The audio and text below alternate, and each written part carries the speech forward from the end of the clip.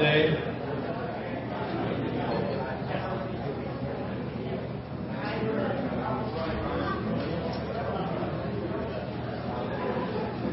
We're going to be in the end of Romans chapter 8 this morning. I'm looking forward to it. Just a few things to announce to get everybody on the same page. Annual reports are on that back table there, and the nominations, as they are at this point, are there on the back table as well. Pick those up. Next week, Lord willing, after the morning service, we'll have what I think would be a short members meeting to vote on the budget and nominations. And so if you pick up the annual report and pick up the nominations, that would be informative to you, and then it can help you know how to direct your votes, etc.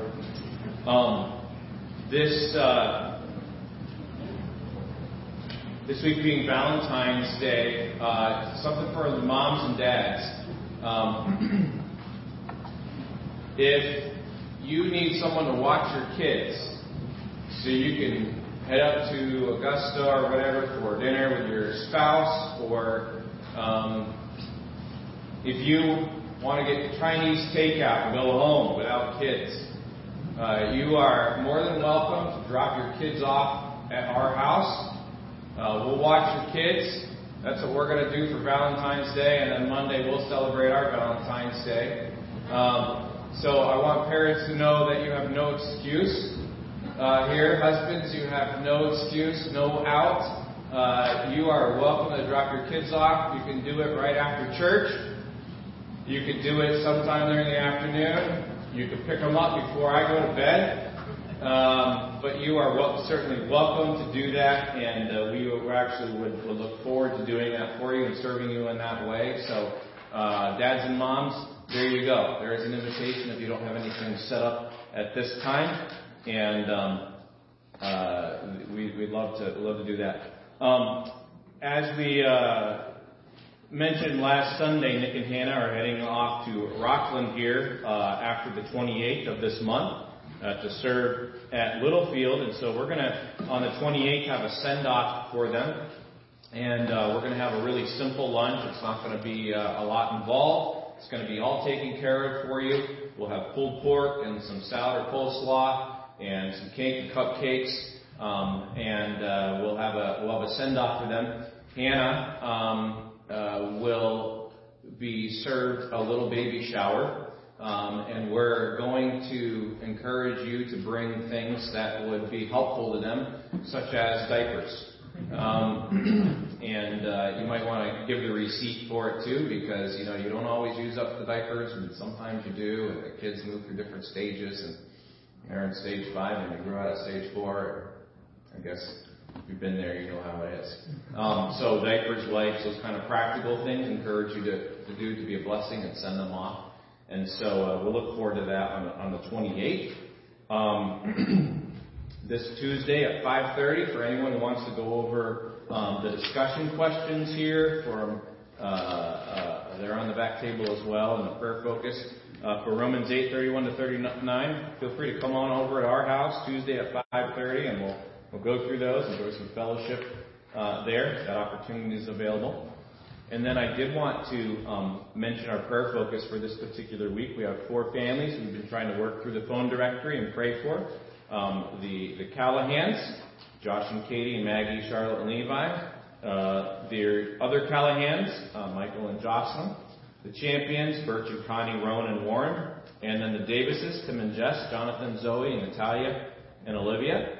And then our prayer focus here, looking at what Paul in his epistles encouraged the churches to have right conduct, to establish the churches. Our pastors, a little blurb here on their job description from the epistles, and then things to pray for out of that. And then I would like you all to know from our friend in Myanmar, Timothy, what's happening on the ground in Myanmar. Some of you might have heard some news blurbs about what's happening there. I have an email that he sent here, and Timothy is normally a very optimistic, upbeat guy here, and it looks very dark for the country of Myanmar, honestly. Military took the government leaders and put them in jail, the ones that have been elected. Myanmar has always been in a constant state of tyranny, whether that was from some of the British imperialism back at the 1800s and turn of the century to them having their final independence, but then the military taking over that leadership, and then they finally had free elections, though we knew some of it was a little bit of a facade, but it was a big step for them, and now they reversed back to the military taking over the government. The bad thing is the military cares nothing for the citizens, and so people starving or people being shot really is they care less about.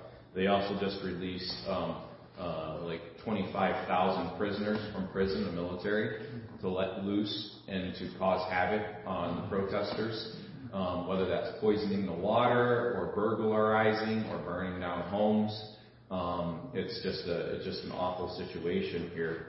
And so Timothy he says, my heart is broken. I am crying. We, the Myanmar Partnership of Biblical Churches, are organizing a 48-hour prayer chain for the turmoil since this morning at 6 a.m. Not before long, our people, our missionaries, will have no food. What shall we do? I throw myself in the arms of Jehovah, just looking unto him for deliverance from the evil circumstances. I'm asking you, friends, to continue to pray fervently for us who live in Myanmar. God can change the dark circumstance into a shining situation. Yours in his vineyard, Timothy. Banks have been shut down, stores have been shut down, internet is on the blink there. And one of the frightening things is that China takes full advantage of these situations to get their fingers in power and are backing the military government there. So please be in prayer for Myanmar, and if I could have a couple of you pray for Myanmar and then pray for these families that we mentioned. One of you prayed for Myanmar this morning, and one of you prayed for these families, the Callahans and the Champions and the Davises here this morning. Let's begin our time in prayer. Lee, would you pray for the families this morning? Callahans, Champions, and Davises. And if I could have Mr. Paul Miller, if you would pray for Myanmar this morning here. Let's go to the Lord in prayer. I'll begin in prayer, and then Lee, and then Paul. Callahans, and Champions, and Davises. Lord Jesus, we thank you that our hearts can be bound and we can do work with you through our prayers here, though we feel helpless with our friends all the way across the world. Thank you that you are not bound by time and space. The very same resurrection power spirit that dwells in us dwells in our brothers and sisters in Myanmar. Lord, in what humanly looks like a very hopeless situation that will have lasting consequences and ramifications, we ask that you would equip the church to be powerful during this time, that you would certainly provide for the needs that they are experiencing and will experience in scarcities, and you would help them to shine as a very bright light to the dim hopelessness of that Buddhist country, Lord, that is in turmoil. Pray the evil one would be bound. We pray that his counsel and his efforts to thwart flourishing human societies would be seen to be as they are, and you would knock him off his pedestal. And Lord, we pray for each of these families, the Callahans, the Champions, and the Davises. We pray for the husbands as they lead their families in each of these homes. We pray that they would be men of the Lord. We pray that they would be men of grace. We pray that they would be men of resolve. And Lord, we pray that they would be men of kindness. We pray for the ladies in each of these homes. And we thank you for each one of them, and how, as the queens of these homes, Lord, you have given them such a special, impactful role in time. And so we ask that you would encourage them, you would build them up. Lord, we pray that the lies of this world would be put down with the truce. Lord, we pray for each of the children in these homes that have children. We pray that they would grow up to be arrows that are released for your mission. Arrows that have been shaped by the character of Christ, have had heart transformation by being born again, and who walk in Jesus. In your name we pray, amen. Heavenly Father, we come to you this morning somewhat with a sorrowful heart, with a heavy heart, of the news that we've heard today of our brothers and sisters in a different country, in Myanmar. Father, we look at our own lives here and we think that we're being persecuted in some way. And yet, when we look at the others around the world, we see the need that Christ needs to work in those countries more than ever. Father, we pray for our own families here, for loved ones, and we're all family together in Christ, and yet sometimes we don't know the needs of those families, so we ask you to meet the needs of each and every one of these families that have been brought to us this morning. Think of the Callahan family, Josh and Kay, Maggie, Charlotte, Levi. The special love that we have for them, not only as sisters and brothers in Christ, but also as family members as well. We love them in two different ways. We love them as family, and we love them as children of God. Father, I just pray you continually use them, put a hedge of protection around them, give them a spirit of love for Christ as they grow, especially the youngest ones. As they grow up, may they glorify you in each and every way. For Mike and Jocelyn, we love them. They too are family with us. They're also family in Christ, and we just pray for them, provide for their needs, watch over their spirits, Lord, and help them to overcome the things that face each and every one of us with sin every day. We all have our tailored sin that each and every one of us face. And sometimes those sins are inward, and we come to you and ask that you would be glorified in the way that they come through these times together. Father, for the Champion family, Birch and Connie, Rowan and Warren, we thank you so much for their work in the scriptures and Bible interpretation. And I know that they have a heavy heart for members throughout the world that they worked with and they work with. We continually ask that you would provide for their needs as well. We're thankful that they're here today. And we pray that you continually use their talents to increase the number of people that will have the Word of God in their own language. For the Davis family, for Tim and Josh and the children, Lord, we just pray that you put a hedge of protection around Tim especially, because he has a tough job out there. And the attitude towards people in different states, I don't know if Maine is as bad as some, but we know that he needs your protection each and every day, Lord, as he goes about keeping the laws of this land and doing it with a Christian attitude. So, Father, we just thank you so much for these families that you brought to our attention this morning in prayer for. And Lord, I just pray you put a hedge of protection around this church family. And I just pray, as you did with Moses, take off your shoes, for this is holy ground, and I just claim this ground as holy ground, especially this morning as we meet together.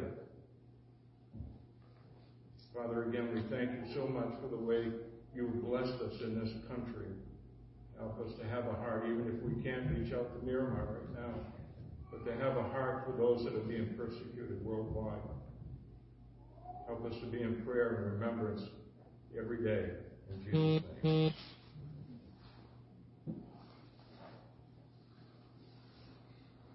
Good morning, Father God. We thank you, Lord, for your love, your grace, and your mercy to us.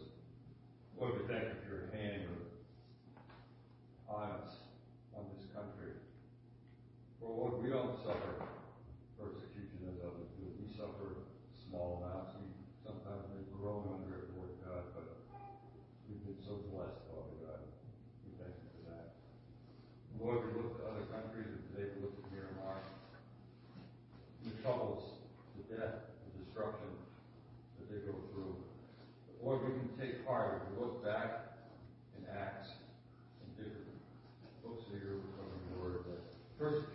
Praise the Lord, Lord. Persecution is a mean and hurtful thing to many people. But Lord, it's for this short life that they're persecuted, for the short time on this earth that we feel that persecution. And we feel it, Lord, to grow. We feel it, Lord, to gain glory in you. And so, Father, we look to them and ask you, Lord, to have your hand on them as they live through this. May other people, other countries, nations pray for them. May they contribute to them. May they help them in many ways, Lord God. But the final and true help is that they take you into their hearts, Lord, as their Lord and Savior. That they follow you through this life. Have joy for their family. And Lord God, they end up with you in glory. That's the final and true analysis, Lord God. We thank you for that. And Father, we lift these things to you in your Son's holy name. Amen. Thank you.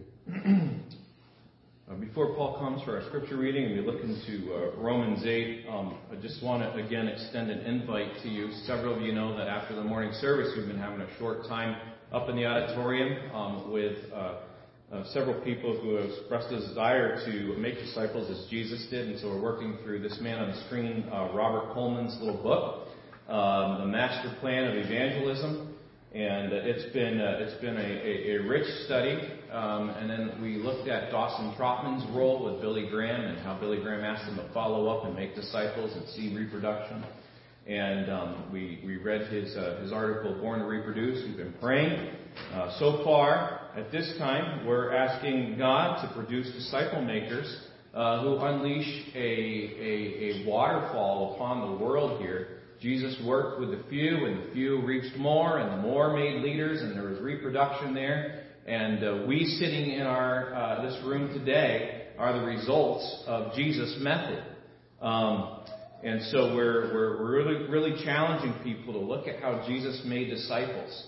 There are some books, Master Plan of Evangelism, on the back table. They're available for a suggested $5 donation. You're welcome to join in with us at any time. But I want you to understand that the whole point of making disciples is through evangelism and through building up is to move people closer and closer to Jesus Christ with greater and greater fervency for Him, with greater and greater obedience to the Lord Jesus Christ. We're to make disciples. We're to baptize them in the name of the Father, Son, and the Spirit. And we're to teach them to obey everything that Jesus commanded.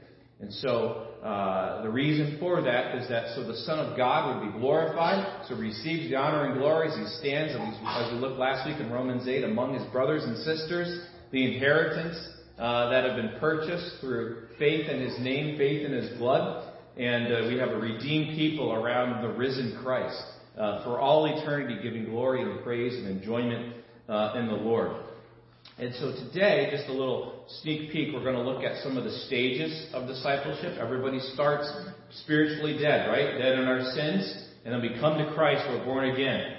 Become spiritual babies, infants. And then we're going to grow into the next stage, a child. And we're going to grow into the next stage of a young adult. But God wants us all to move eventually to this stage here of reproducers, of spiritual parents.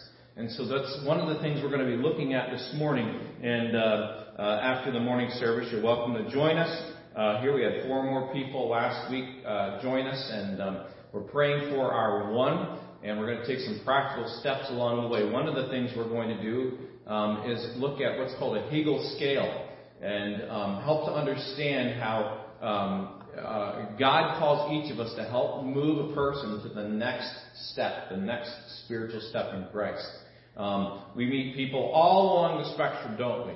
Flat out atheists or skeptics, to people who had a religious background and believe in some kind of God, to people who may have even grown up in a Bible-believing church, but don't know the Lord themselves personally. And so God calls us to meet people where they're at and move them to the next stage. So I just want to, again, extend that invitation to you. This morning, we'll have about half an hour time together and be sent off here. I'm going to have Paul come. He's going to read the scriptures this morning in Romans 8:31 through 39.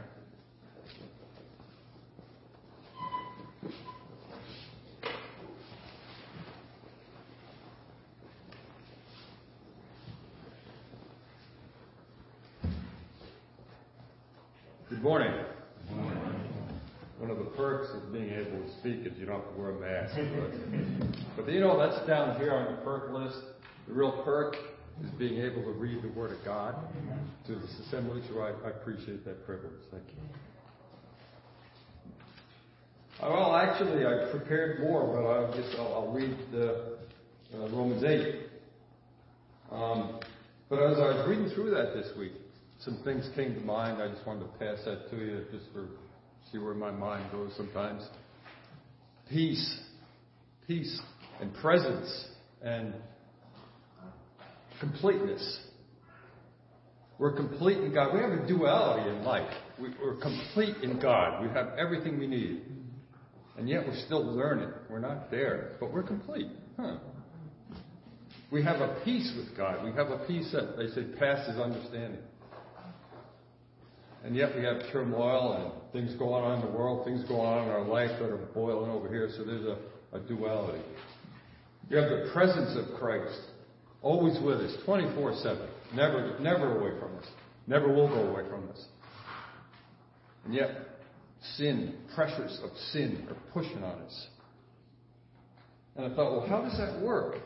And then when you look at God's beautiful, perfect plan, that He gives us the power, the strength through the Holy Spirit that indwells us to do anything that He wants us to do everything, to defeat these things that are pushing against us, that are in turmoil, and to take full advantage of His comfort, His peace.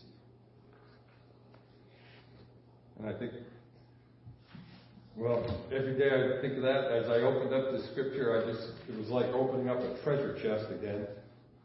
And just so many jewels shined out at me on this. It was just pretty amazing. It really struck me this week. So His design, we can see joy through tribulation. We can see the spreading of the word through persecution. And we can see that as we live this life, this is just, again, like that spot on the spectrum of not wearing a mask. It's just a spot because we can see the glory of God for eternity. Okay, let's go to Romans 8, 30 through 39, please. And the Lord says, moreover, whom did He predestine? Them He also called, and whom He called, He also justified, and whom He justified, He also glorified. What shall we say then to these things? If God be for us, who can be against us? He that spared not His own Son, but delivered Him up for us all, how shall He not with Him also freely give us all things? Who shall lay anything in the charge of God's elect? It is God that justifieth. Who is he that condemneth? It is Christ that died, yea, rather that is risen again, who is even at the right hand of God, who also maketh intercession for us. Who shall separate us from the love of God? Shall trial or tribulation, distress or persecution, famine or weakness, peril or sword? As it is written, for thy sake we are killed all the day long. We are accounted as sheep for the slaughter. Nay, in all these things we are more than conquerors through Him that loved us. For I am persuaded that neither death nor life, nor angels, nor principalities, nor powers, nor things present, nor things to come, nor the heights or the depths, nor any other creature shall be able to separate us from the love of God, which is in Christ Jesus our Lord. Thank you for that, Lord Jesus. May we pray. Lord, we come humbly with love and worship in our hearts and on our lips. We know that with you we can bear much fruit. We come knowing that you died for us. But even more importantly, Lord, you rose to life for us. You give us awesome responsibility to be your ambassadors in the face of a world that's not always accepting, sometimes hostile, but at the same time, you give us all the power and ability that we need to successfully complete these responsibilities that you give us. To be bold and strong in the Word using love and compassion. We have nothing to fear, Lord, nothing and no one. We have total and absolute security in Christ Jesus our Lord. And come the day when we close our eyes to this world for the last time, the one thing we will keep is Jesus in us. Lord God, we lift this to you in your Son's holy name. Amen. Amen.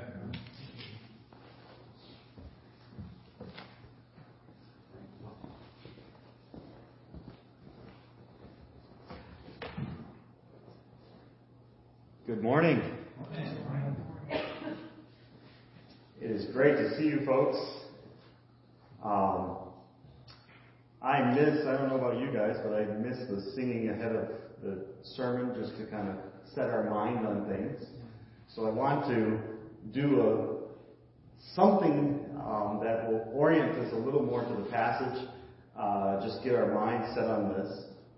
So I want to read sections, phrases from the passage, and we will all respond, God is for us. Because Paul has set this out, that this truth, that God is for us, underlies everything that he's about to go through in this whole section. That's the foundation here, that God is for us. So I will give a phrase and then we all respond. But the focus here, in this phrase, in this section, what Paul is contrasting is that it's God who's for us. So as we say it, we will emphasize that it's God is for us, okay? So, who can be against us? God is for us. Who is he that condemneth? God is for us. Who shall separate us from the love of Christ? God is for us. Now, these are the things that our friends, our sisters and brothers in Myanmar are going through. Shall tribulation? God is for us. Or distress? God is for us. Or persecution? God is for us. Or famine? God is for us. Or nakedness? God is for us. Or peril? God is for us. Or sword? God is for us. Then last of all, for I am persuaded that neither death, nor life, nor angels, nor principalities, nor powers, nor things present, nor things to come, nor height, nor depth, nor any other creature shall be able to separate us from the love of God, which is in Christ Jesus our Lord. God is for us. I don't blame Paul at all for having to express his thoughts on this passage, because you can't read through this passage very deeply and not just start to effuse rejoicing. Just this passage is so rich and so full that it just flows out as you read it. And it starts out with this statement of awe. And that's where I want to start this morning. The 3 points that I want to work through, that the awe of God's plan, the completeness of Christ's work, and then the security of God's love.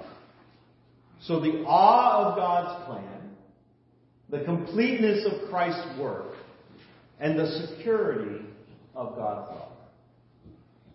We start with this awe. What shall we then say to these things? What things are that? Well, we talked about just last week, more from verse 29 and 30. For whom he did foreknow, he also did predestinate to be conformed to the image of his Son, that he might be the firstborn among many brethren. Moreover, whom he did predestinate, them he also called, and whom he called, them he also justified, and whom he justified, them he also glorified.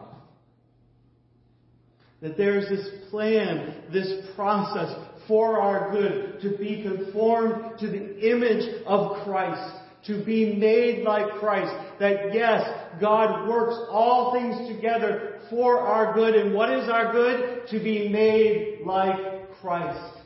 And so He's taking these things in our lives and He's using them for us to do the very best thing for us. And that very best thing is becoming like Christ. And so Paul just burst forth and says, what are we to say to this?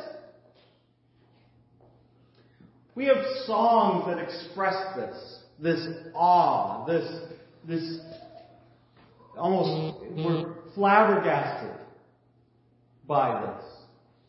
What songs, give me a few songs that we sing that express this awe that we have at God's plan.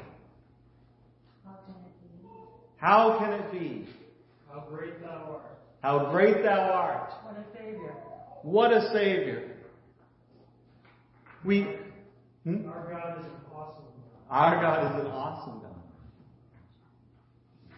Amazing grace. How sweet the sound. A mighty fortress. A mighty fortress. That awe. Think of what Spafford was going through after losing his family, and he writes the third verse of It Is Well With My Soul. My sin. Oh, the bliss of this glorious thought. My sin, not in part, but the whole, is nailed to the cross, and I bear it no more. Praise the Lord! Praise the Lord! Oh, my soul. That expression of, how is this? How can it be? Paul has communicated in chapter 7 what a wretch he is. But then in 8, over and over again, he's saying, there is no condemnation.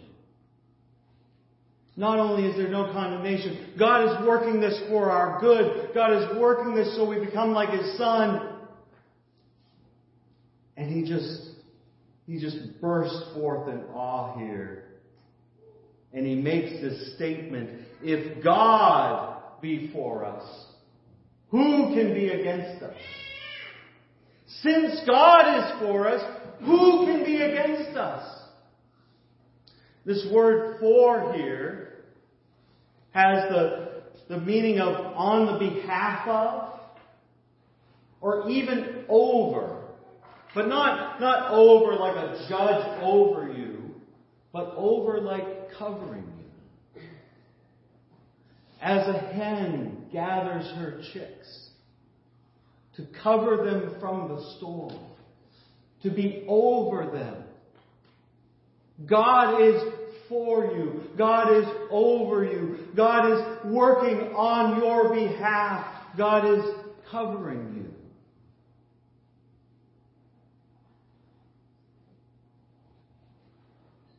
He that spared not His own Son, but delivered Him up for us all, how shall He not with Him also freely give us all things?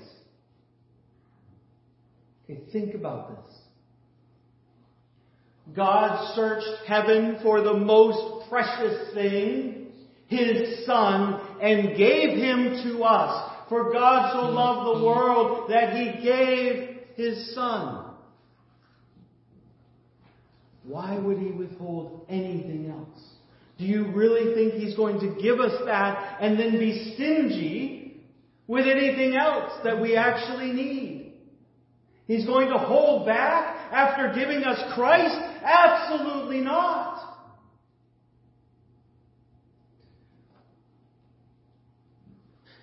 I have a friend in Michigan. His uncle is a lawyer, and he's quite wealthy.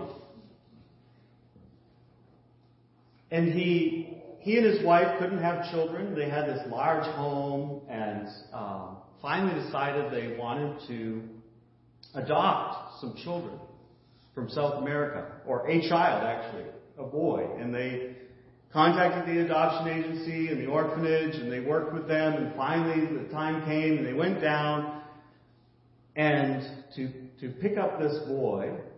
And when they get to the orphanage says, his brother is here also. Would you like to meet me?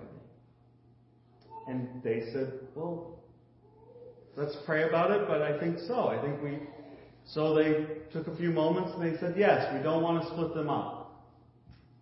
And so the brother comes and they said, yes, we'll adopt him too.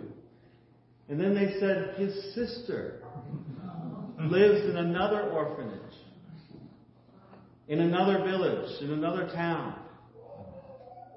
So they went and met his sister. And they adopted her. And then there was a younger brother. And they came home with 4 children.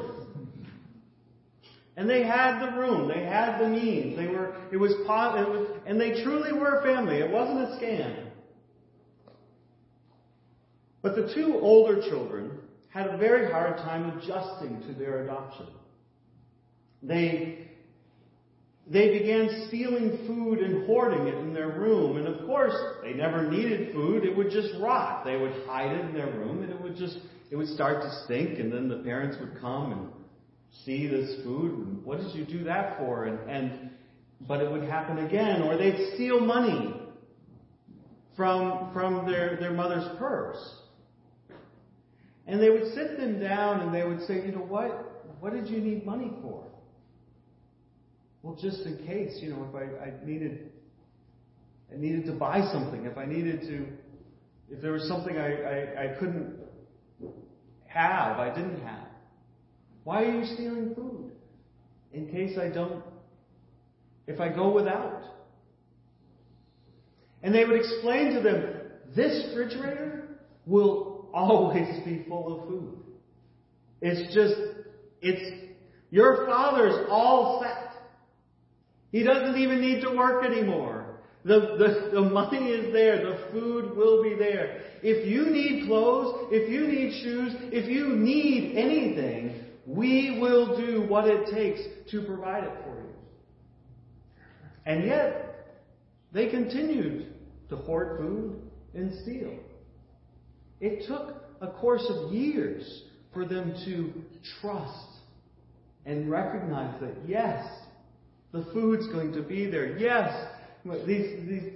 these people that adopted us are going to provide for us. That's what Paul's saying here, is that God has this wealth of grace and mercy and love for us.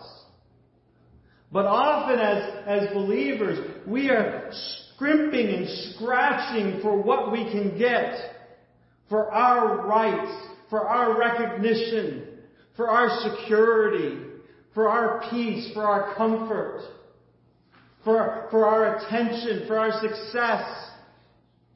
And God says, I've got it all right here for you.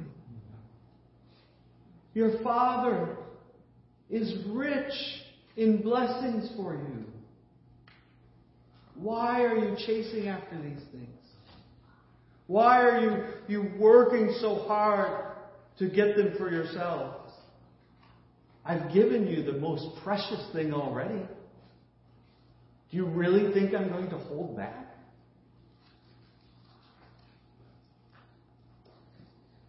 Now we get into, from this position of awe and this recognition that God is for us. He's working on our behalf in everything that happens. We get into the completeness of Christ's work.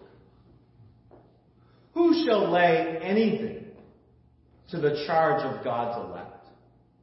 It is God that justifies. You see, he's setting up this contrast here. Who are you going to set up against God? How is that going to balance out? You're going to say, okay, this guy is going to lay a charge against God's children, against God's chosen family. It's God that justifies. The power of God is behind my justification. And then he continues on. Who is he that condemneth? It is Christ. Using the word for the anointed one, the King. It's the King who died. Who is he that condemneth? It's the King who died, who sacrificed his life for us. I have spent the week trying to come up with a picture, a metaphor of what Paul is setting up here. And I think I came up with it this morning.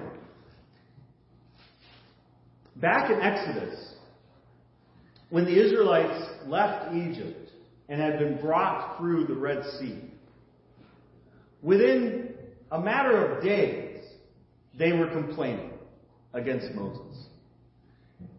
And they were going without water, and they were walking around in the wilderness, and they were city folk from Egypt. And if it had been us, and if we had been there in the woods, in the wilderness, in the desert for 3 days without water, we would have been saying, okay, this guy, this leader Moses, is an idiot, because apparently he doesn't realize we need water, and our livestock need water, and you just brought us out here to kill us. We would be complaining too.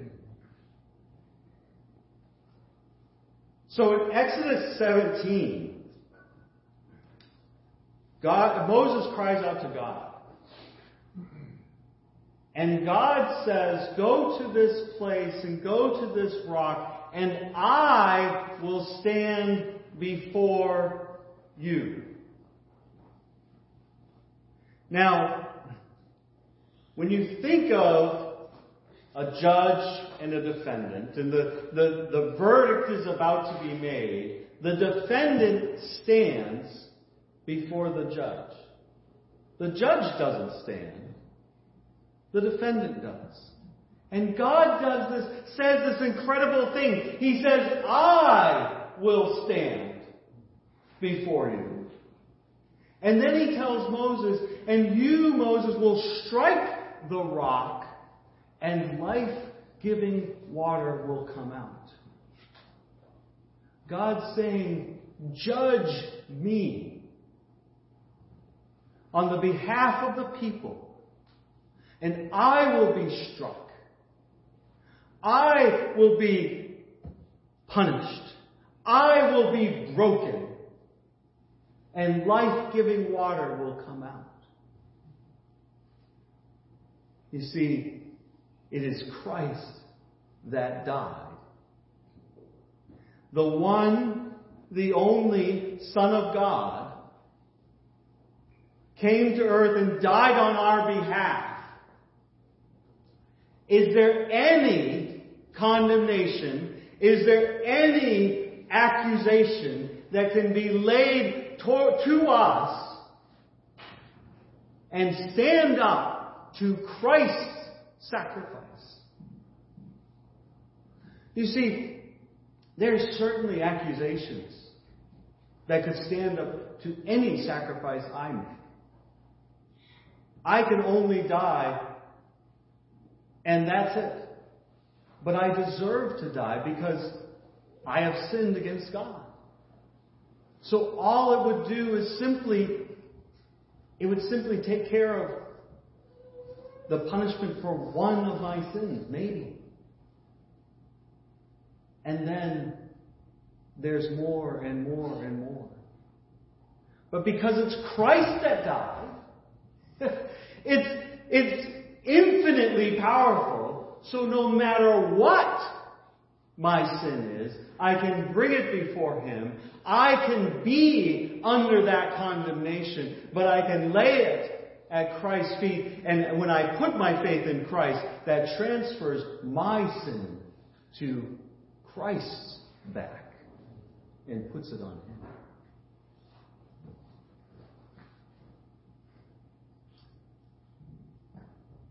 If someone was to come in here today and condemn me, it would most likely all be true. Birch, you're a liar. Birch, you're a cheat. Birch, you use people. Birch, you just are only concerned with yourself. And I could say that is true. But it does not condemn me because it is Christ who died. But then Paul steps it up, and he steps it up, and he steps it up. Not only did Christ die, but He rose again. Not only did He rise again, He's sitting at the right hand of the Father. Not only is He sitting at the right hand of the Father, He's interceding for us. You see, He just is laying on. You really think you're going to bring a condemnation here? Christ died. He rose again. He's at the favored position. He's got the Father's ear. He's at the right hand of the Father. The position of power and favor is His. And He's interceding for us. That's what's going on. That's the strength that has been given to us. That's the truth. That is the outworking of God is for us.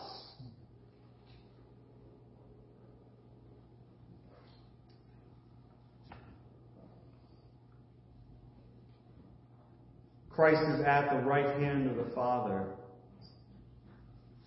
I want to give you a picture of that. Revelation chapter 4.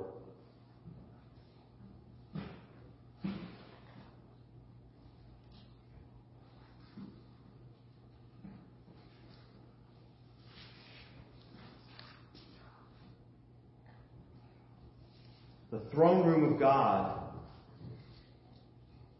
John is given a vision of this, and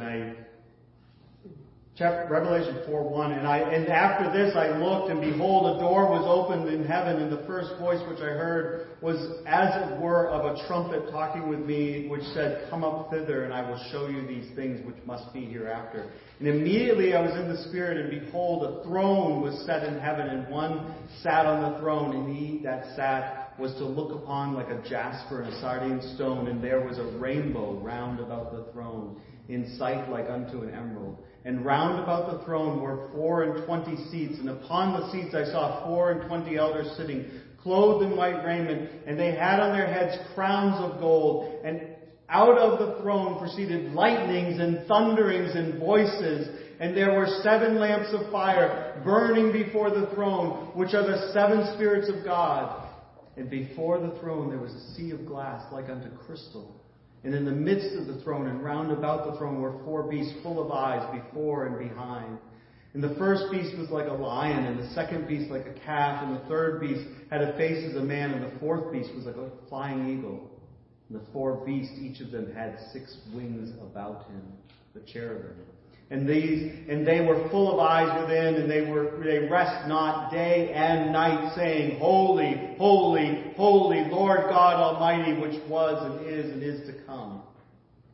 And when those beasts give glory and honor and thanks to Him that sat on the throne, who liveth forever and ever, the 24 elders fall down before Him that sat on the throne and worship Him that liveth forever and ever, and cast their crowns before the throne, saying, Thou art worthy, O Lord, to receive glory and honor and power, for Thou hast created all things, and for Thy pleasure they are and were created.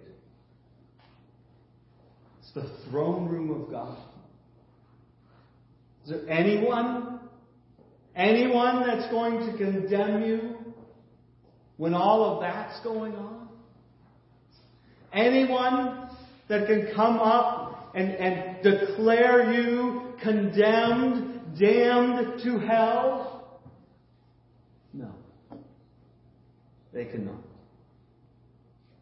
You see how complete Christ's work is?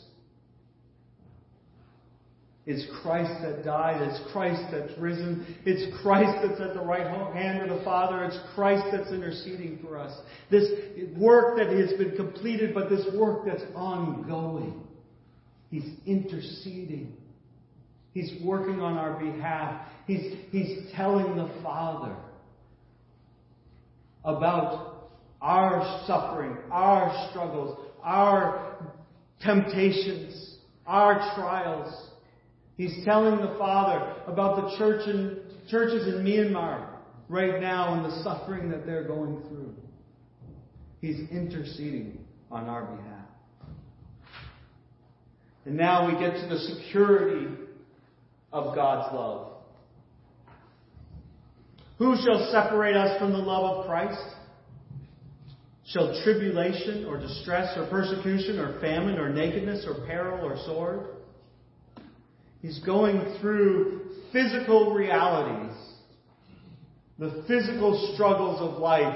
And it's so interesting here because he's not saying that we won't go through these, that as Christians we won't. He's saying this is very real, very true, very significant, very painful. It is true suffering.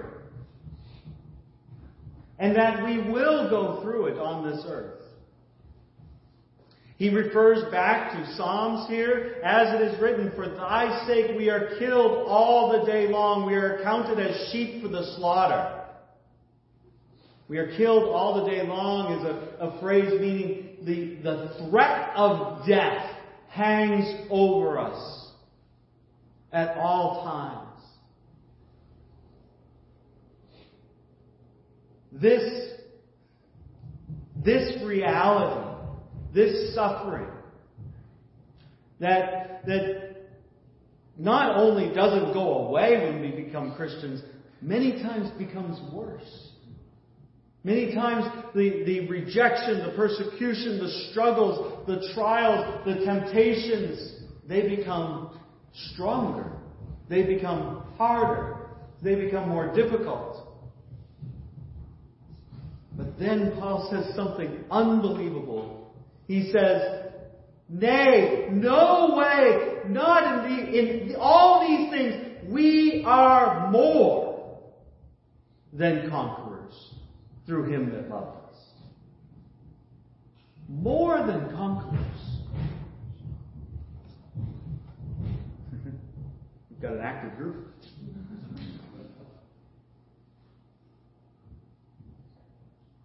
You see, it would be one thing to say that we conquer these things. We have victory over the trials, the persecution, the suffering on this earth. But he's saying it's more than that.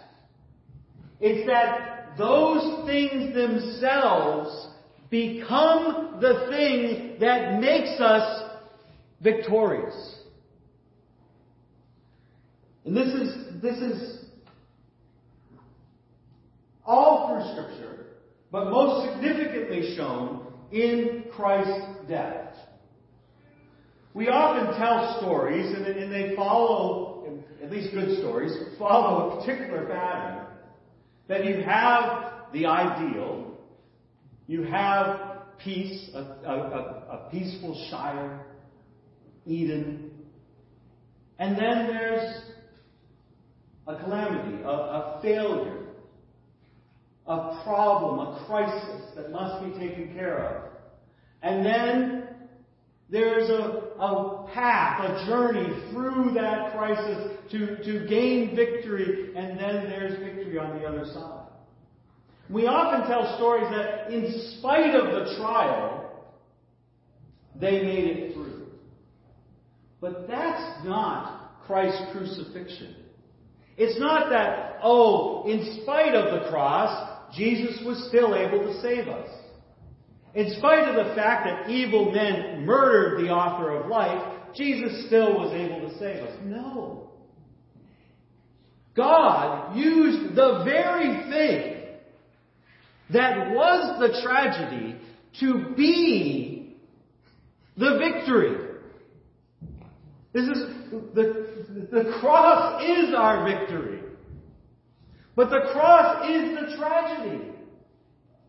You see, it's not that he conquered the cross and then he was able to save us. No. He was more than conquerors because he took this evil thing and he turned it completely on its head and said, yes, this tool of death, this tool of capital punishment, the tool of execution is the very thing that we glory in. Because it's what God used to save us from our sin. So he takes the tragedy itself and makes that into our victory.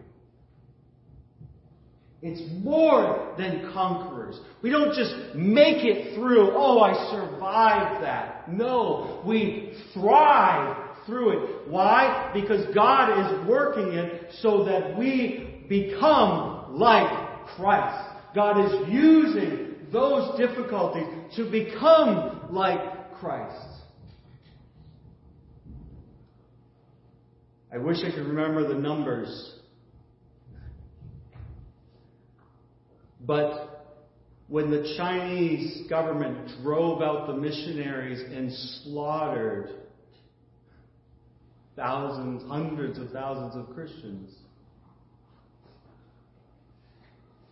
and then slowly, gradually, over time, China was a closed country, and then after decades, missionaries were able to come back as English teachers and various things. What did we discover about the church? Not only had it grown, it was time and time and time and time again.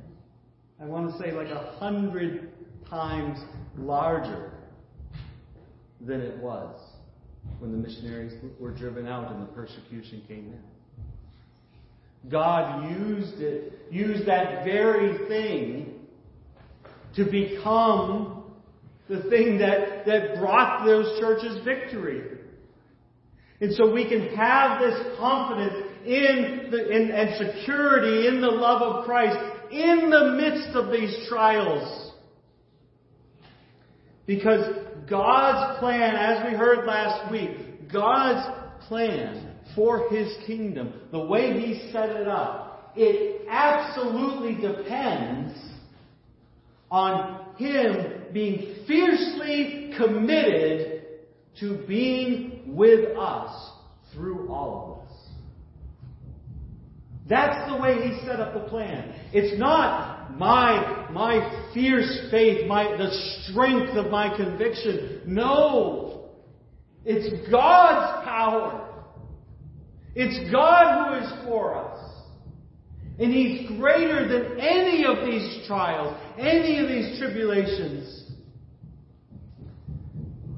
And then verse 38, Paul moves from beyond the physical realm and goes into the spiritual realm. And he says that neither death nor life, those spiritual realities that are present with us at all times, death nor life, nor angels, even God's angels, nor principalities, nor powers, the evil working, the evil powers in this world, nor things present, nor the spiritual forces that are present now, or anything that will happen in the future, things to come, nor height, that's heaven, nor depth, that's hell. And then Paul just gives up and says, nor any other creature, anything you can come up with, will not separate you from the love of God. That's how secure it is. That's how sure it is. That no matter what you're going through, God is fiercely committed to being there, to loving you through that.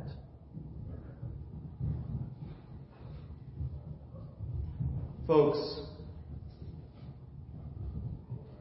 there are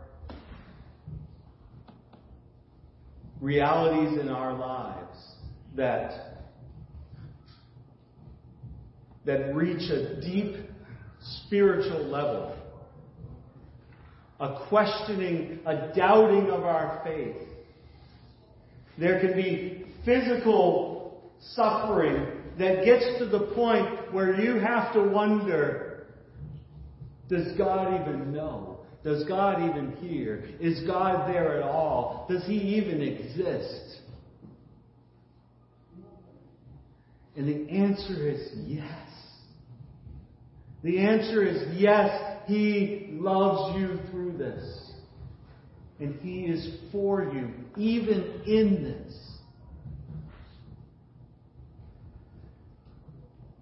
There are those of you who are questioning, is there really no condemnation? Am I really free from condemnation because you're thinking about your sin, you're thinking about your struggle, you're thinking about your addiction, you're thinking about your lack of faith, you're thinking about all the circumstances that are going on in your life that you are working through. You're thinking, I don't need someone else to condemn me, because I'm pretty good at it myself. I can come up with a whole list of things. And that was just from this morning.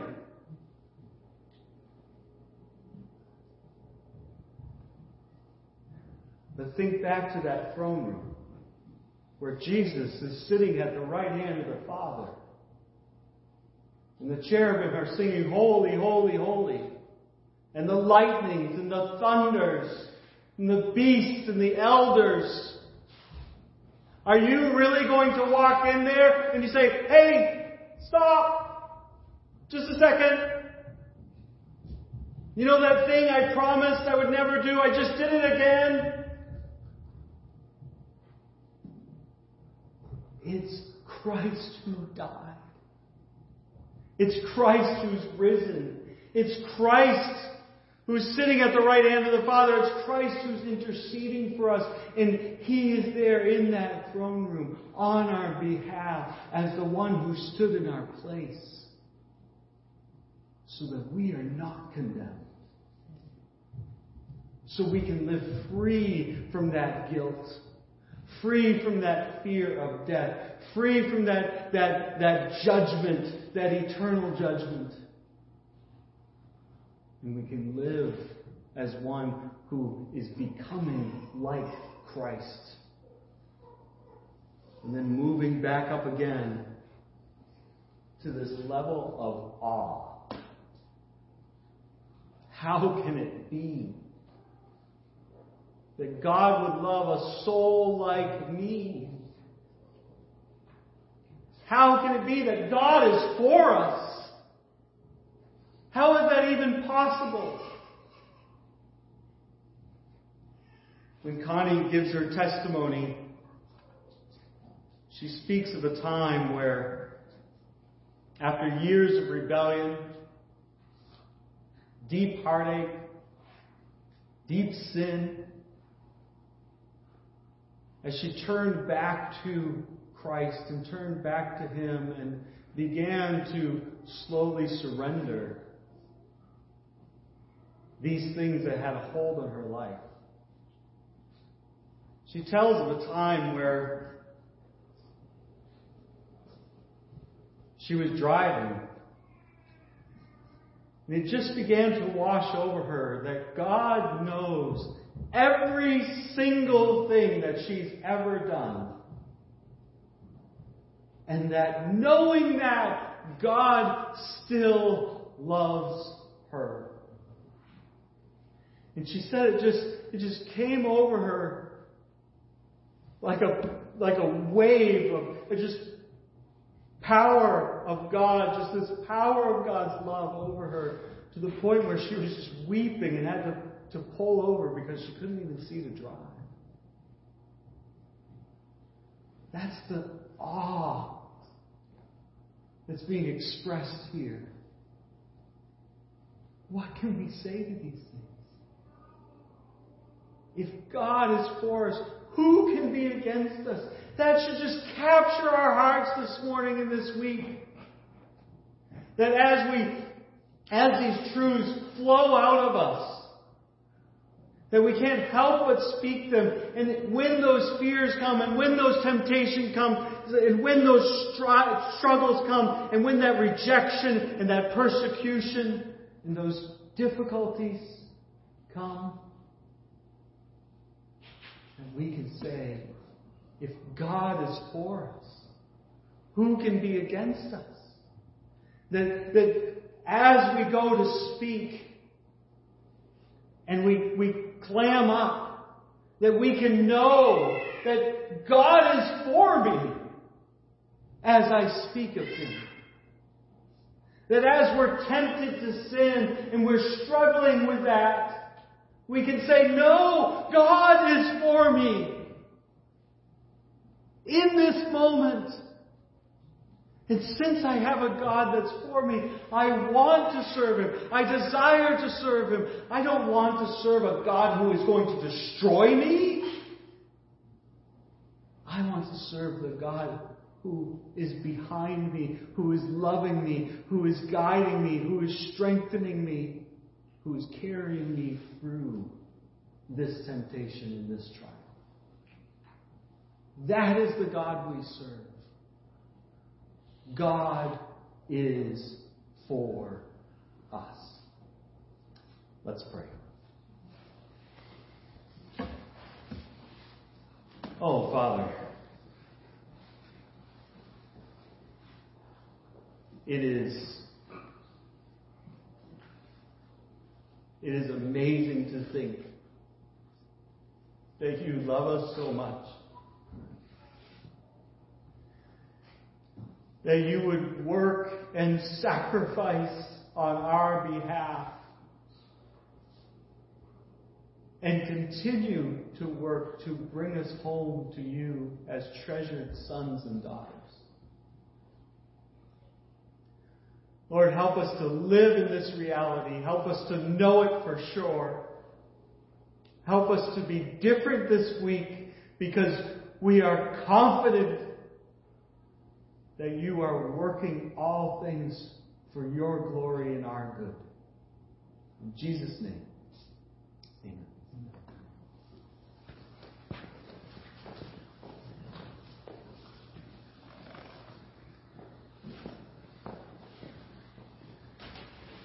Would you stand as we open our time of song this morning with How Great Thou Art? We're going to sing verses 1, 3, and 4.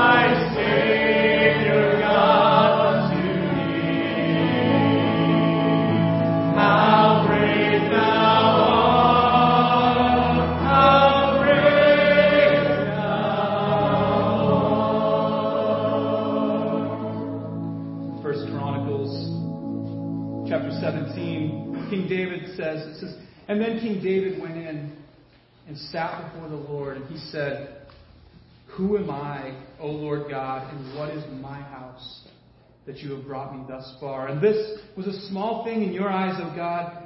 You've also spoken of your servant's house for a great while to come, and have shown me future generations, O Lord God. And what more can David say to you for honoring your servant? For you know your servant. For your servant's sake, O Lord, and according to your own heart, you have done all of this greatness in making known all of these great things. There is none like you, O Lord. There is no God beside you, according to all that we have heard with our ears.'" David was before Christ. His story was a little different. The setting's a little different. But our story is the same, isn't it, this morning? Who are we? That God would tell of what we get to experience for generations before Him. And it's because of Him and the great things that He chose to do. Would you join us as we sing this morning, "Yet Not I, but Christ"? Your handout's a little bit off on the chorus piece, so if you're reading that, try looking up here since Pastor Jamie magically got it working.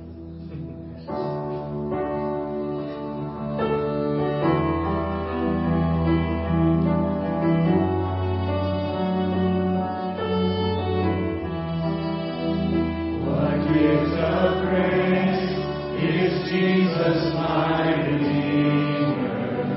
There is no more for heaven now to give.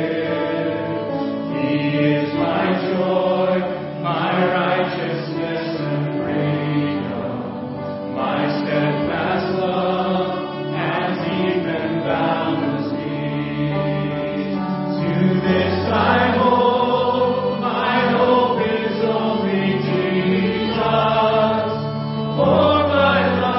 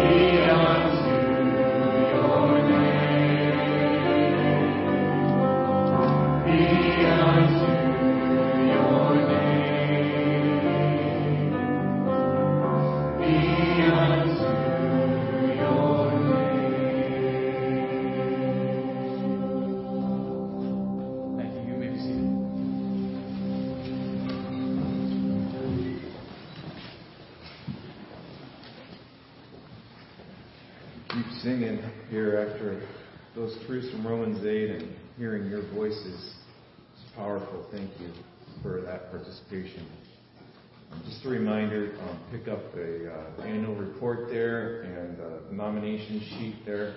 And next Sunday, we'll try to have a short meeting here to vote on those things after the morning service. A couple more things. Sunday morning, we're going to take a pause here in Romans before we get to the rest of it. We're going to look at some goals here for this year for our church. I want to break out this year in a way that serves our community and makes disciples as we are people who are incarnating the life of Christ to the community around us. And you'll notice there in the nominations we have a few deacons to come on. And one of the things that I think is really important for us is for our deacons to serve as in teams, in a team kind of a ministry.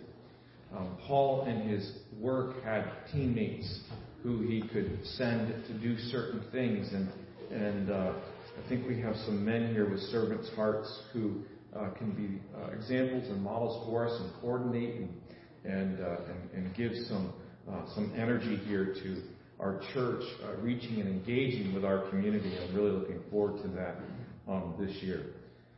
Next week, make sure you bring back your baby bottle blessings for the Zoe Life Center here and get them into the box underneath the table back there. Pick up a yellow sheet for your prayer focus and then some questions to go over. If you don't have a group to go over these questions from Romans 8, come on over to our house Tuesday at 5:30. You're invited. Guys, you're still on the hook here. If you need a babysitter, we got you covered. And just let me or my wife know. Say, hey, I'm going to take you up on that offer. We're going to slip out and we're going to drop our kids off. We'd be happy to watch them. Just let us know. So we'll be ready for them. A couple more things. Next Sunday in the evening, where's Ethan? Is Ethan Troster? Is it 4 o'clock? 4 to 6 p.m., Child Evangelism Fellowship is going to come and do some training on understanding today's child. And so if you're involved in children's ministry, this will be very insightful for you. CEF is, obviously that's their specialty in doing child work and child ministry. And so they're going to try to sketch out what it is to minister to today's child. In some ways, obviously, children are the same as they've always been. In other ways, there's certain influences, different shapings in their culture and life that we'll need to learn about to help us effectively minister. You think? And this training is not just for teachers. It's for anyone interested in working with children and understanding today's child. Whether you have kids, grandkids, neighbors, it's for anyone in the church to come and be a part of it. All right. So really, really, really key thing here. Pick up a bookmark as you read 2 Corinthians, finishing that book this week, chapters 8 through 13. And I think you'll see Paul's heart here for restoration with that particular church. We would like to begin our Sunday school, due to the way the curriculum orients itself here and how it starts, on March 7th. And we're getting geared to go. We're going to have Sunday school after the morning service. And we have one need here. Becca Brand is going to take the 2s and 3s, and she needs a helper to help her with that. And so there is a need for a helper for Becca Brand to help with the 2s and 3s this year. At this time, I'm going to have Matthew May come on up. Where are you, Matthew? Matthew has served as our treasurer for 29 years. That's older than I am.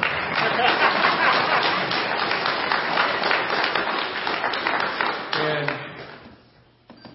I'm going to share a thank you note that I've written to him on behalf of you guys, and I think this reflects your heart as well. Dear Matthew, thank you so very much for the many years of stewarding the finances of the church. It's often a thankless job, and many hours are put behind the scenes. You've been given a first-hand account of the seasons of ebb and flow, But more importantly, you have a front row seat to the faithfulness of the living God to get His mission done year after year. As a small token of our gratitude to the Lord for your labor, we're feeding your inner pyromaniac and giving you a great fire pit to enjoy and burn stuff up without putting off a lot of smoke. Gratefully, Pastor Jamie and the good people of South Coast Community Church. I'm going to have Jared bring this over to you here. This is just a small token of our appreciation here.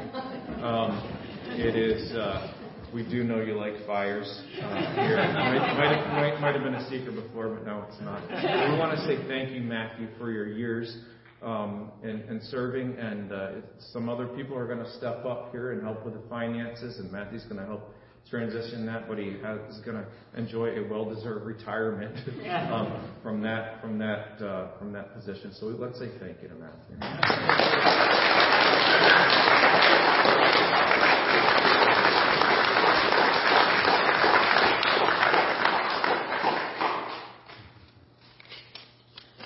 Appreciate it. Thank you. Thank you. All right, guys, you're dismissed in about 10 minutes. Those of you who want to join us for the Making Disciples as Jesus Did team, we're going to be up in the auditorium. And God bless you here today.